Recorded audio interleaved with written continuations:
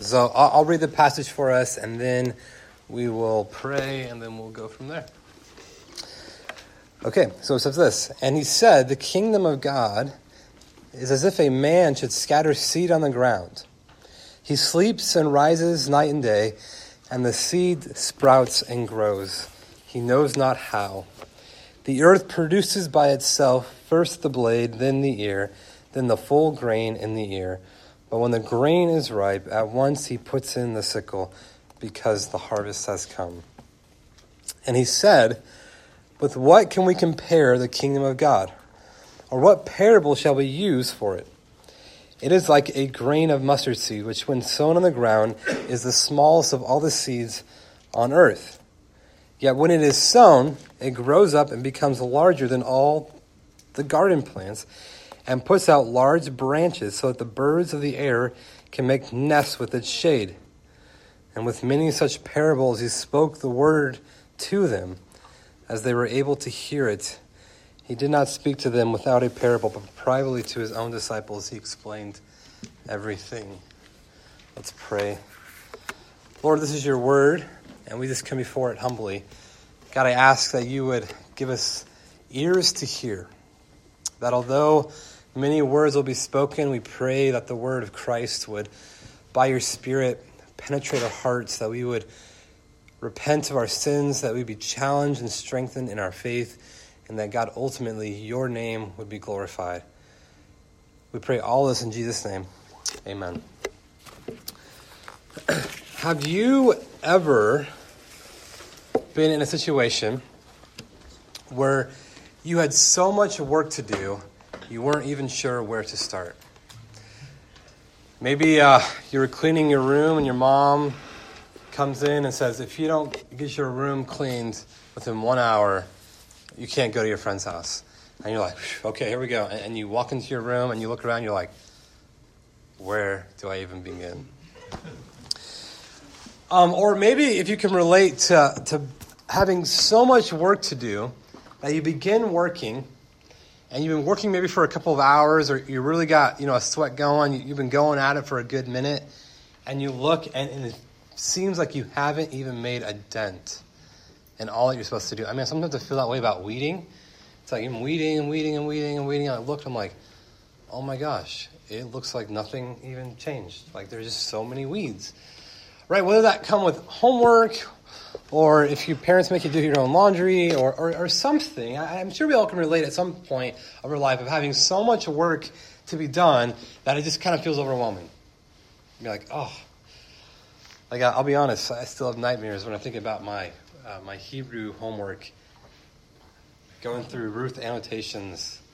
If you want to see a really boring 76-page PDF, come talk to me. Just so much work. But would you imagine with me for a second? Imagine that you are a missionary in a foreign land. And you left your friends and your family and your society, and you went to a third world country where they didn't speak your language. And where they didn't have any written language at all. And you worked your whole life to try to translate their language into the Bible. And for 30 years, as a missionary in a foreign land, you didn't see one convert. Imagine you're a small church in a hostile community. And as much as the church is engaging the culture and praying for the lost and doing what they can to be faithful, the church community shrinks.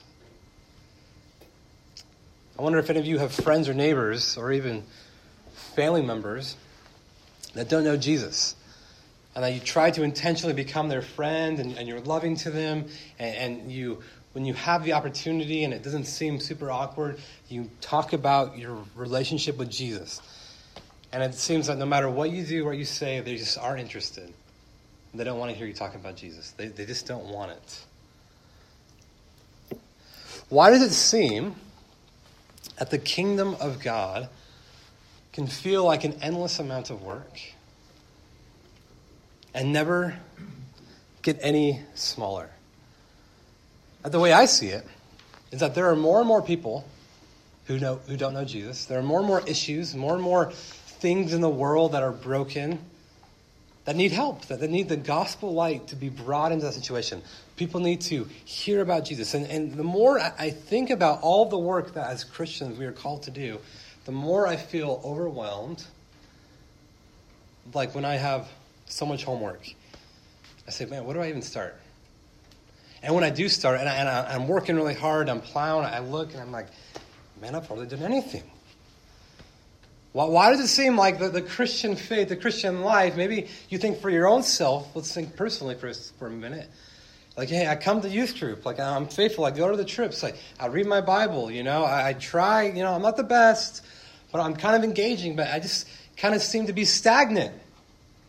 I don't really see like this great mountaintop thing, and I'm not like this person, and when I see them worship, they're all like eyes closed, hands up. And I kind of just feel like I'm on this treadmill, or I'm just walking and doing all these things, but I'm not going anywhere.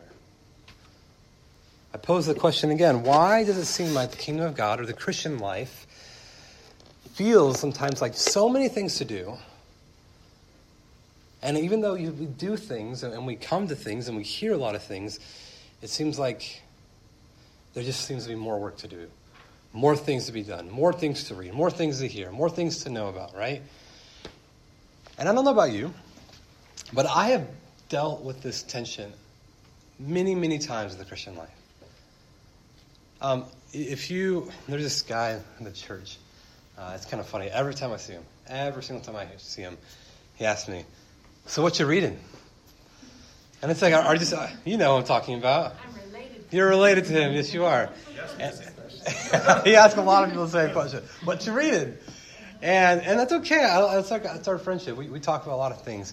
And I tell him, like, where do I begin? I was like, I'm reading this book on preaching. I'm reading this book on the mortification of sin by John Owen. I'm reading a book on parenting. I'm reading a book on how to be a better husband. I'm reading a book on youth ministry right now. I'm reading a book on...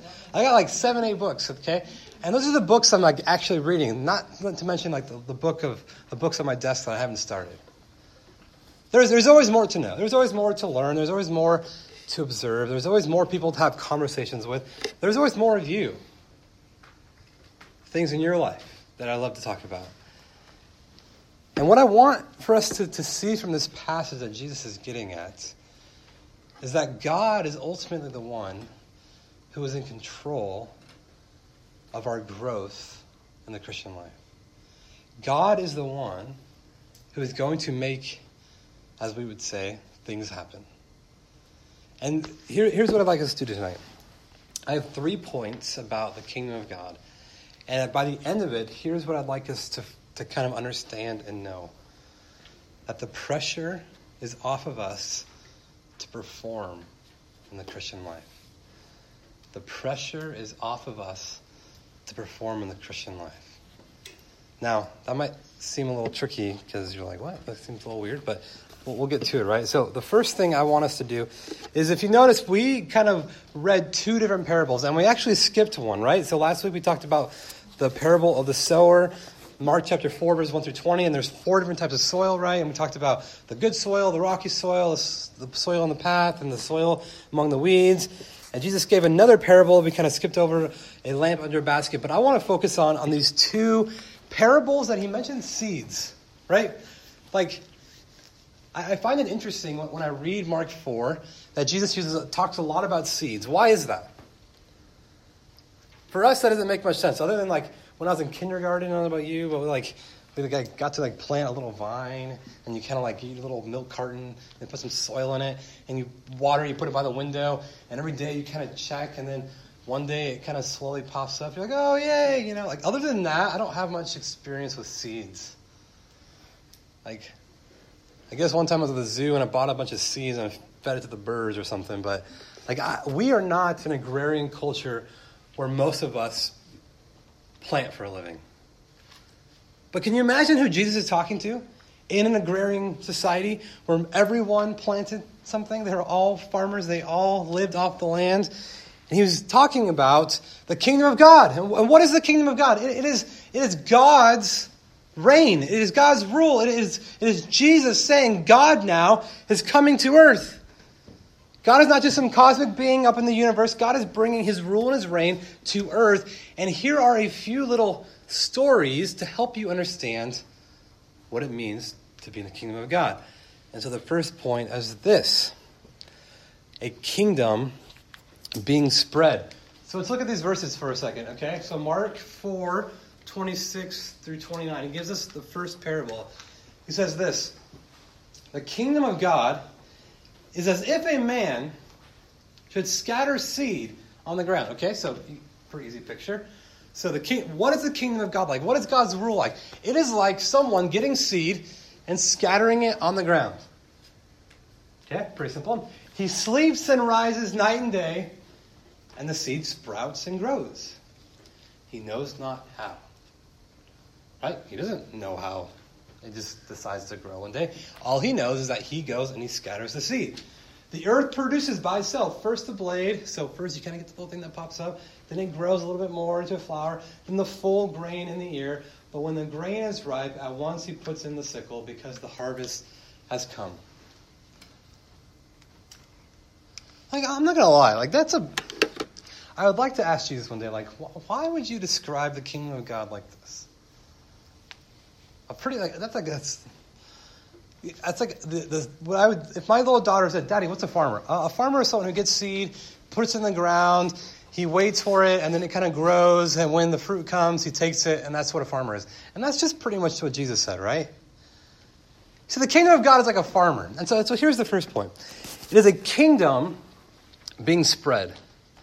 What is the kingdom of God like? It is a kingdom. It is a nation. It is a country being spread. So, quick little tidbit. This parable, the parable of the seed growing, is the only gospel out of Matthew, Mark, Luke, and John that mentions this story. Mark is the only person who mentions this unique parable. And so here is what it is teaching us. That in essence, the kingdom of God grows when people go and scatter the seed. So here's the thing. I bring this up a lot, and I say this to middle schoolers probably more so. Who here has seen Hunger Games? All right. When I saw Hunger Games, I didn't read the book. I'm not that kind of person. I don't read fiction. I read a lot of other stuff, but not fiction, right? So when I watched the movie, though, I thought it was like the perfect. I've always thought this. Why doesn't God, at the end of the day, throw a little message in the sky, giving us a recap of what's happened? Right? You know, in the Hunger Games, like at the end of the day, they kind of throw up a little vision in the sky. It tells you from who died and from what district. Why doesn't God just kind of say, like, in the end of the day, throw up a little vision in the sky, move the clouds away in Olympia, of course, right? And kind of like, hey, I am God. I made everything. If you don't believe me, tomorrow something's going to happen. And then that something happens. You're like, oh, man, God was talking to us in the sky. Wouldn't that be cool if God talked to us like Star Wars words in the sky? Why doesn't God just give everyone the same dream or vision at night? Why doesn't God do a lot of things? But here's what he does do. He spreads his gospel, a kingdom being spread. He spreads it by his disciples spreading the seed. Let me say something. As Christians, as disciples of Jesus, here is the responsibility we have. We have the responsibility of sharing with others the seed of the kingdom of God. God's kingdom only grows by seed being scattered. Do you know what that means? That no one becomes a Christian unless someone tells them about Christ. No one can become a Christian unless someone tells them. Thus, for us, the parable is teaching us that for God's kingdom to spread, it involves people like us taking the seed and scattering it. But it goes on, doesn't it? It says, he sleeps and rises at night, and the seed sprouts and grows, and he knows not how. So here is the second part of a kingdom being spread. God is ultimately the one who makes his kingdom grow. So imagine for a second that you are someone who you have an announcement of a coming king, right? The king is going to invade the country, or the king is coming back from war, and he sends his heraldries out, and he says, go and tell all the people of the good news, right? And the person would go into the tribes and villages and cities, and he would stand in a little box, and he would give this good news pronouncement of what the king has done. Now let me ask you a question. Does that person who gives the message, are they the one who is responsible for the victory? Were they the one who made the war happen? Were they the ones who were kind of talking about themselves in the message? No, they are simply just spreading the news. They're spreading the message. And what this parable, what Jesus is saying, he's like, you want to know what the kingdom of God is like? It is like a lot of people going out and planting seed, but here's the thing. They have no idea how it spreads or how it grows. And so the thing is, when we are called to share our faith with others, whether that be at a Thanksgiving table or at our school or on a sports team, we have no idea what God is going to do with the seed that we scatter. Like, imagine literally right now, seed is being scattered. Right? As you hear God's word, as you hear about the kingdom of God, seed is being thrown out. Now, fast forward 10 years. I have no idea how that seed is going to grow. I rise up, I wake up in the morning, I go to bed at night, I continue to spread seed to whoever will listen, whoever wants to hear the gospel and be a disciple of Jesus. But guess what? Only God can make the growth. Right? Paul, 1 Corinthians 3, says some think that Apollos saved us, some think Paul. But here's the thing. God gives the growth. And so, for a kingdom being spread, what Jesus is trying to say here is, one, the kingdom only spreads when people take the seed and they scatter it. But two, that God gives the growth. Why should this matter to you? Why should this matter to you? One, do you ever feel the weight personally of sharing the message of the gospel with other people? You know, I think a popular question I have a lot of people ask me, maybe not so much recently, but in seasons it comes and goes, Aaron, how do I know someone or themselves is really a Christian? How do you really know if someone is believing in Jesus? And I kind of give this long answer where, it's kind of hard to see, an invisible thing, but I think mostly what the Bible says is the fruit that you show in your life. That a lot of people can say they believe, but ultimately, does your belief, does your faith in Jesus, does it bear fruit? Is there evidence that the Spirit is working within you? And here lies one of the greatest fruits of the Christian life. That the people around you don't become just people anymore. They become people to love. They become people to share and to spread the seed with. The people in your youth group, the people you sit next to, they don't just become people who make me kind of feel okay when I walk into youth group and I have no one to talk to, so I'm going to grab this person. They become brothers and sisters of who I can love and encourage and keep them accountable. And so some of the greatest fruit of being a Christian is that people become people to love, people to know, people to care about, and people to share the good news with. But two, so the first is, do you actually even care about sharing the news with other people? But two, do you realize that when it comes to our responsibility of sharing the news, the pressure does not rely on you? Like, let me tell you something. Like, I don't know what you generally think of what a youth pastor does, but it's a little intimidating, I'll tell you. Like, I actually I try to think about what I'm doing in general as a youth pastor. But let me tell you something. It would be a very scary day if I felt that students would only grow and mature in Jesus, or even come to know him, to the degree of how well I can communicate, to the degree of how much I'm likable, to the degree of how much I can make people laugh and engage them on a Sunday night message, right? Like if people only grew depending on how good I was at scattering the seed, that's like crippling. Do you know what I'm saying here? If the pressure relied on me to get people in the doors and to grow a ministry, I don't want that pressure. Because I can't handle it. And here's the sobering fact that this parable tells us. That as much as I'm told to scatter the seed, guess who gives the growth? God does. I can preach all day long at you guys. And every Sunday night I do. I go for it.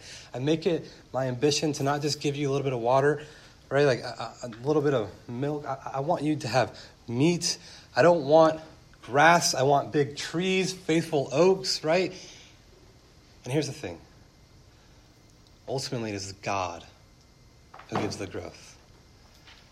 So here's the thing. When you do have a small opportunity to share your faith with someone, when you have that small window to share with maybe a sibling or a parent, I think we are all called to go and to share, to talk about Jesus. I mean, that is just some of the fruit of what it means to be a Christian. That we fall so in love with grace that we have to share with others. But here's what we have to remember. As much as we scatter, God gives the growth. Sorry, kind of a long first point. I realize that, but let's go on. The second point is this. So first point, a kingdom being spread. Two, a kingdom growing. So we get this next parable. And he said, with what can we compare the kingdom of God? Or what parable shall we use for it? So again, Jesus is saying here, like, let me think here. How can I explain to you the nature of the kingdom of God? And he gives another parable about a seed. All right? So he says, it is like a grain of mustard seed, which, when sown on the ground, is the smallest of all the seeds on earth. Yet when it is sown, it grows up and becomes larger than all the garden plants and puts out large branches so that the birds of the air can make nests in its shade. And so Mark gives us a little clue here that Jesus kept talking in parables. So, what is happening here? A kingdom growing. So Jesus now talks about how the kingdom of God isn't just like an apple seed, right? I think that's the seed that, who here learns about Johnny Appleseed in the first grade, right? How he planted all the apple, Go Johnny Appleseed. Good for you. Right? So Jesus talks about a mustard seed. Now, if you do a Google image, a mustard seed is very small. It's very small.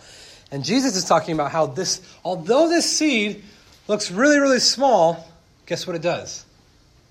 It grows into a plant that is so big and large that even a bird can come and perch on it. Right? You think of a lot of seeds like, an apple tree, yeah, birds can come on it. But you think of a plant or a flower, not many birds can come perch on a plant. And so here, what is Jesus trying to say here? What is he trying to communicate to us? That, one, listen, God's kingdom starts small. Imagine Jesus for a second giving this parable. He's talking to his disciples, and they're probably on this road, and there's no one else with him. You got Jesus, and you got 12, you got a few fishermen, you got this tax collector dude, you got this hodgepodge of Jewish guys. They're probably pretty young. Matter of fact, they're probably all teenagers. Do you know what that means? Jesus was the first youth pastor. Hey-o. So, Jesus is walking around, and he's telling them, he's like, guys, listen, the kingdom of God, it starts small. Compare Jesus and his 12 friends of the hodgepodge, the island of misfit toys, compared to Rome. What did Rome have? Rome had palaces and roads and huge armies and a huge infrastructure. Rome was like the force of the day. No one can compare to Rome. And do you know what Jesus is saying? Like, listen, it starts small. God's kingdom. Look, it's just me and you guys. But what happened to those 12 guys? When Jesus goes back into heaven, he sends the Spirit, and with 12 guys, what does he do? Well, this person becomes a Christian, and this person becomes a Christian, and this person becomes a Christian. It only took about 300 years, but eventually, all of Rome became Christianized. And even now to this day, if you look where Jesus started with 12 guys, and think of the reach that the gospel has globally. In every nation, every tribe, and every tongue. I love a few months ago, Tyler Allison gave a message and he put a map up on the screen and he said, where are the Christians? They're everywhere. And so here's what's really interesting. Sometimes, I counted just for this sermon illustration. I don't usually count, but sometimes the gospel, the kingdom of God, is as small as 21 students on a Sunday night. Do you know that the average size church in America is less than 100 people? That a lot of times, what the kingdom of God, it looks small. It looks unimpressive. It doesn't have all the bells and whistles and the fast and the famous. But what happens to it? It's a kingdom that grows. It's a kingdom that you have a hard time putting your finger on where it is because it's everywhere. It's in this neighborhood, in that neighborhood. It's in this city, and it's in that city. And when you look at Jesus compared to Rome, you really get this picture that it's not something that just all the rich and the famous people glom onto. Matter of fact, let me read this passage from 1 Corinthians for you. And I love this passage because I think he's talking about us here a little bit. So Paul, writing to the people in Corinth, he says this, "For consider your calling, brothers. Not many of you were wise according to worldly standards." So in essence what he's saying there, hey, you really aren't that impressive when it comes to the world standards. Nice way of saying it, right? Not many were powerful. Not many were noble birth. But God chose what is foolish in the world to shame the wise. God chose what is weak in the world to shame the strong. God chose what is low and despised in the world, even things that are not, to bring to nothing things that are, so that no human being might boast in the presence of God. Do you know what he's saying? That every disciple, every Christian, every church, every youth group, although it starts small, do you know what God is doing? He's taking those who in every kind of standard of the world aren't impressive. And he's kind of bringing together a hodgepodge of people, and he's making into something big. And do you know why God puts these unique 21 people in this room? It's so that no one can boast and that God can get the glory. Listen, no one makes it into the kingdom of God because they're super awesome, because they have a lot to offer. Because, man, think what God can do with that guy's drumming abilities. Man, you got to think 10 years ago, God's looking down on us little earthlings, and he's saying, man, I just really got to get Aaron Garness on my team. I know that if I can get Aaron Garness to work for me, I'm going to make all these great things happen. Like, that's not what happened, by the way. God chose what is foolish in the world. In essence, if you go back to my little hometown of Tehachapi and you tell people that, oh yeah, my youth pastor is Aaron Garness, they're like, oh, I know Aaron Garness, but the whole him being a youth pastor thing is where I think you're wrong. Right? Anyways, God's kingdom, it starts small, it has humble beginnings, and by most people's first impressions or first glance, it's not that impressive. But here's what we have to understand. That even though sometimes we have very small moments that are mostly overlooked, that are very ordinary, God is bringing something into fruition, a large, large movement. Why does this matter? Why does this matter?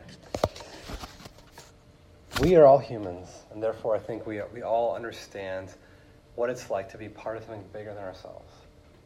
I think every single one of us at times are looking for the next big thing to excite us, to give us reason and energy to get up in the day. We want to find some type of movement, some type of cause to draw us in. And here's the thing.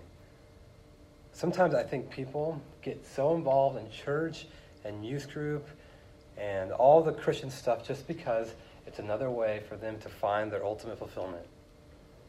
And that is just as wrong as joining any other organization just to get something out of it for yourself. Let me tell you something, guys. Like, most churches and over the entire scope of the globe, churches in India, churches in China, churches in rural Kentucky, a youth group in Olympia, Washington. A lot of times, guys, you know what it looks like? It looks unimpressive. It looks small. It looks ordinary. But do you know what the kingdom of God is like? It's like a tiny little mustard seed. Although you might not think much of it, do you know what happens with the mustard seed? It grows and it becomes something. And so we aren't to look at the small little things and the ordinary things and begrudge them, but we need to know that God uses them. Third point. Third point is this, okay? And this is where I talked about our end goal, right? I said at the end of this message, I want us to realize that the pressure is not on us. Third point is this. It is a kingdom received. It is a kingdom received. Let me tell you something about being a Christian. I'm not sure if anyone ever told you this, but when it comes to being a Christian, there is a tremendous amount of work to be done. I hinted this earlier. But when you just consider, consider you're in high school, right? Consider you're in high school.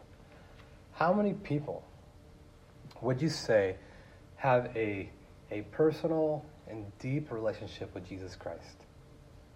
How many people in the city of Olympia and Tumwater know the gospel and are finding their hope in the life, death, and resurrection of Jesus? How many people in the world still have never even heard the name of Jesus before? More than that, how many Christian families have deep, abiding dysfunction?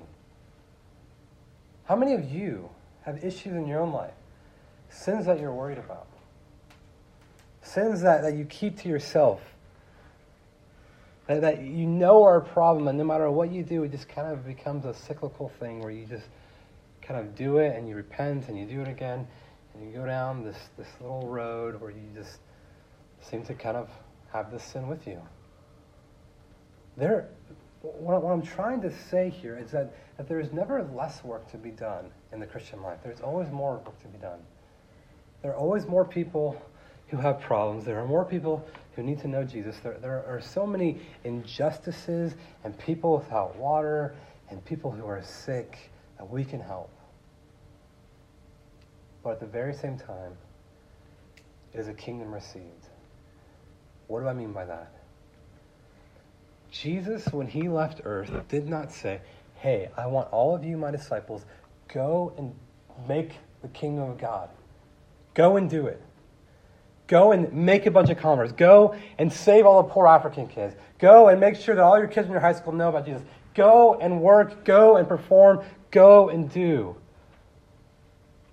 See, it's an odd upside-down reversal. In essence, there's so much work to be done in the kingdom of God, yet it's a kingdom that's already accomplished. It's a kingdom that's already received. Imagine that you go into a bookstore and you decide to read fiction, and you start at the ending. And you know how the ending of the book goes, and so you start reading into it. Do you see how that changes the perspective of when you're reading the book if you know the ending? And the exact same thing is true of us as Christians. Listen, we know that when Jesus was on the cross, he uttered the three greatest words ever. What were those words? It is finished. Jesus boldly proclaims to all of you, he says, hey, listen, I have done the work. I have accomplished what needs to be accomplished. I have brought the kingdom of God down. I have fulfilled everything my Father has given me. You rest. Jesus gives the growth. Jesus is responsible for saving people. It is not a kingdom that I have to go out and say, man, I just got to get as many high schoolers as I can into a room, and I got to make them believe this, and I got to make them act really good in public. It is a kingdom that we don't have to build. It is a kingdom that's received. But let me ask you a question. Does that mean that there's no work to be done? No. There's a tremendous amount of work to be done. And so here is what I would like us to think about this point. 1, I don't think any of you need to worry or stress about the issues that you face in your life. Let me say something. God's grace is so sufficient for you that when it comes to your porn problem, when it comes to your problems with integrity at school, when it comes to your relationship with your parents, those might be things that nag you, that you know they kind of exist. Let me tell you something. God is already ahead of it. God is there and he's working through it. And you know what he's going to do? He's going to bring the growth. Also, when it comes to actually living out the Christian life, again, I want to come back to this point of what does it look like to be someone who is actually following Jesus? Following Jesus. What does that look like? And here's the thing, guys. There is hardly any evidence in Scripture of someone just merely saying they believe in Jesus. It is always someone where their faith is in the accompaniment of good works. And just let me ask you a hard question. Is there ever a desire in your heart to bring the good news of Jesus to other people? Because the good news is this, that Jesus went on the cross, when he said it is finished, him raising from the dead gave us proof that he actually accomplished everything. And when he ascended into heaven, do you know what he did? He sent his Spirit to give us the energy and the motivation and the ability to apply the gospel to our lives. And do you know what happens when we have the Spirit in our lives? We begin to crave and desire the things of Jesus. We begin to love people like Jesus loved them. We begin to see the destruction and the dysfunction of sin, and therefore we desire to kill it. We don't see grace as something that demotivates us, but motivates us even more to the Christian life. And so here's the thing, guys. If you want fruit of the kingdom of God in your life, look no further than your heart's desire to obey and please Jesus. Look no further than your desire to, when you see someone next to you, what are your thoughts about them? Is there a desire to genuinely care about them and to love them? And so when we think about all of the work that needs to be done, when we think about the kingdom of God, how it's a mustard seed that it's growing. That even though it looks small and ordinary, guess what? God is there and he's making it spread. And even though we are responsible for scattering the seed, God gives the growth. Let me say something, okay? And then we'll sing a little bit more. Every Christian should feel the weight of bringing the gospel message to every single person that they encounter. At the very same time, they should resolve to rest that God has given us a kingdom that is to be received, not to be earned. And it is not something that I have to feel pressure about, right? Listen, I care about every single one of you. I want every single one of you to be nourished and to grow up to be wise, mature believers. But the pressure is not on me. And so, the last thing I'll say is that the way of Jesus is rest. Sometimes we will feel like we haven't made a dent in anything. Right? You can come to youth group week in and week out, and sometimes it just feels like there's more to learn, more to do, more to see. But when we remember that Jesus has fulfilled and accomplished everything, we can realize that the rest we get from Jesus gives us the motivation to keep going on. Let's pray. Lord, thank you that you have given us a kingdom to be received. Father, I pray that in the hearts of these students, that there would be a desire to know you and to love you.